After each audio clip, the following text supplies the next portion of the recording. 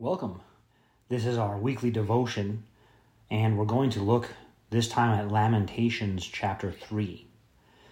This is by the prophet Jeremiah, who's living in Jerusalem as it is under siege and being destroyed by the Babylonians. And what has happened is that Israel has adopted the idolatry of the surrounding nations, whether it's Egypt, Babylon, or the Canaanites. And they brought that into the temple in Jerusalem. Particularly some of the imagery of Baal and Ashtoreth are brought into the temple. But those two are just two of the same kind of thing. Really, the Egyptians and the Babylonians and the Canaanites all worship the same pagan deities under different names. The Egyptian version is Osiris and Isis and Horus. And you have the Canaanite version of Baal and Ashtoreth and their child, the golden calf. These deities aren't without beginning. They all had a beginning. It's part of their mythology, part of their stories is where they came from. So they're not God the creator. But Israel kept these idols when it left Egypt. We saw they turned immediately in the desert to the golden calf.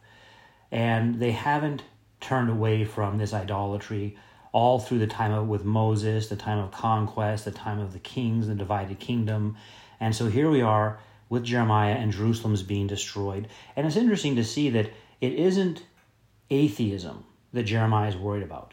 Today, I think if you look at a lot of what Christian philosophers, Christian apologists do, they're mostly working on atheism. And they're very happy if they find a philosopher who gives an argument to show that God exists. That excites them. Even though this God might not be the God, the creator at all, might be impersonal, might just be a force, might be the universe, might be the first cause, but not personal. So that's like the Israelites, bringing in other deities and being excited about that as long as you're not an atheist. But here Jeremiah is concerned about misrepresenting God. They haven't known the eternal power and divine nature of God, and instead they've replaced it with something else. And so Jeremiah is in a unique kind of affliction because he's under the same affliction as everyone else in Jerusalem. But then he's also afflicted because he's pointing out their idolatry and that they're going to be destroyed. And so the people in Jerusalem are afflicting him. So he says, I am the man who has seen affliction by the rod of his wrath. He has led me and made me walk in darkness and not in light. Surely he has turned his hand against me time and time again throughout the day. He has aged my flesh and my skin and broken my bones. He has besieged me and surrounded me with bitterness and woe. He has set me in dark places like the dead of long ago. He has hedged me in so I cannot get out. He has made my chain heavy. Even when I cry and shout, he shuts out my prayer. He has blocked my ways with hewn stone. He has made my paths crooked. He has been to me a bear lying in wait, like a lion in ambush. He has turned aside my ways, torn me in pieces. He has made me desolate. He has bent his bow and set me up as a target for the arrow. He has caused the arrows of his quiver to pierce my loins. I have become a ridicule of all my people. Their taunting song all the day has filled me with bitterness. He has made me drink wormwood. He has also broken my teeth with gravel and covered me with ashes. You have moved my soul far from peace.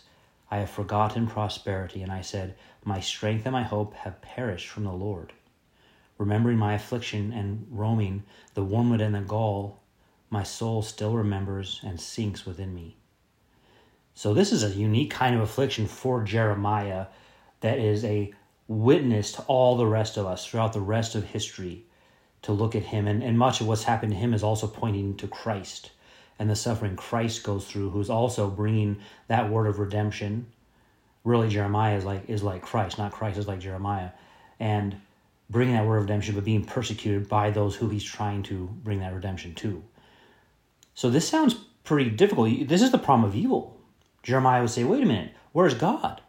Here I am doing God's work, and then read these 20 verses of chapter 3, and you say, well, boy, if that's what doing God's work gets you, maybe people don't want to do God's work. Well, listen to what he says here in verse 21. This I recall to my mind, therefore I have hope. Wait, what? Between 20 and 21, there's this big turn. Through the Lord's mercies we are not consumed, because his compassions fail not. They are new every morning. Great is your faithfulness. The Lord is my portion, says my soul. Therefore I hope in him. Not hope that I'll be restored in this life, not hope that I'll have comfort or get out of suffering. I hope in him that I will know God. God said that to Abraham, I am your very great reward.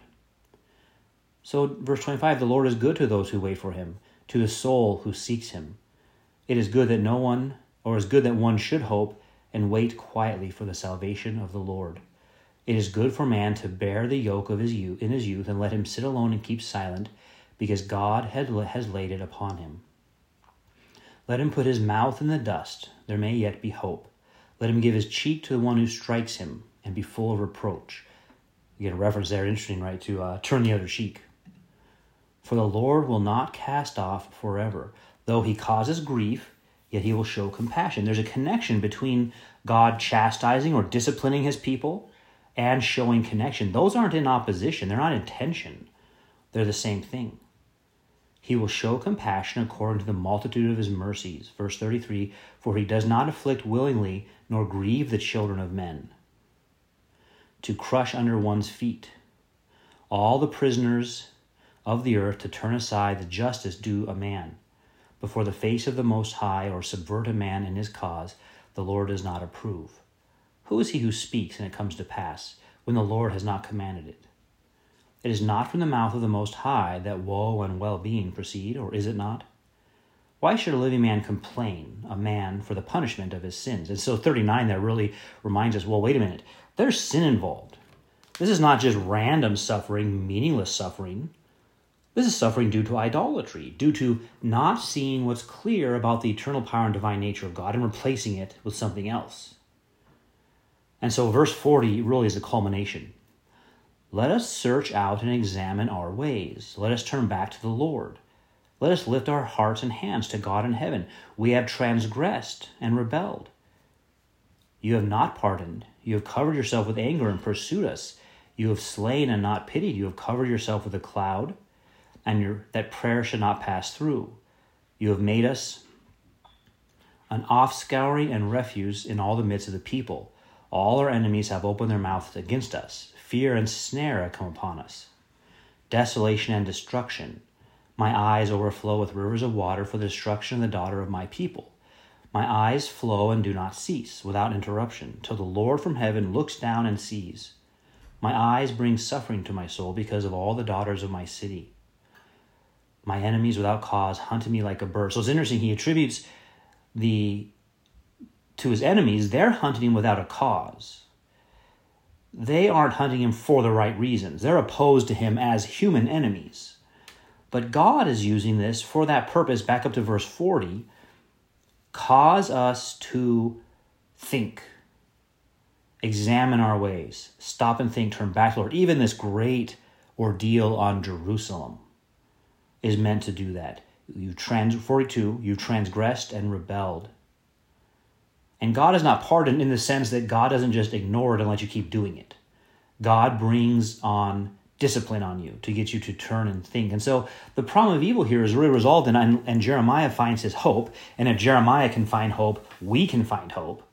How much the more so should we be able to find hope? We don't go through what he did, but he went through it as an example for all the rest of us, and he found hope in it, which is that God is disciplining for the purpose of compassion, to bring them back to him, that they might know him. And we have hope and trust that that is why God is doing what God is doing. And the whole chapter ends with, there will be justice. Those who attack and scheme against the people of God will be repaid. Interestingly, in verse 65, the repayment is a veiled heart. That's the curse upon them, a darkened mind, that they don't get it. Pursue and destroy them from under the heavens of the Lord. So we might think of the curse that we want on other people differently than that, but here what he says is, give them a veiled heart.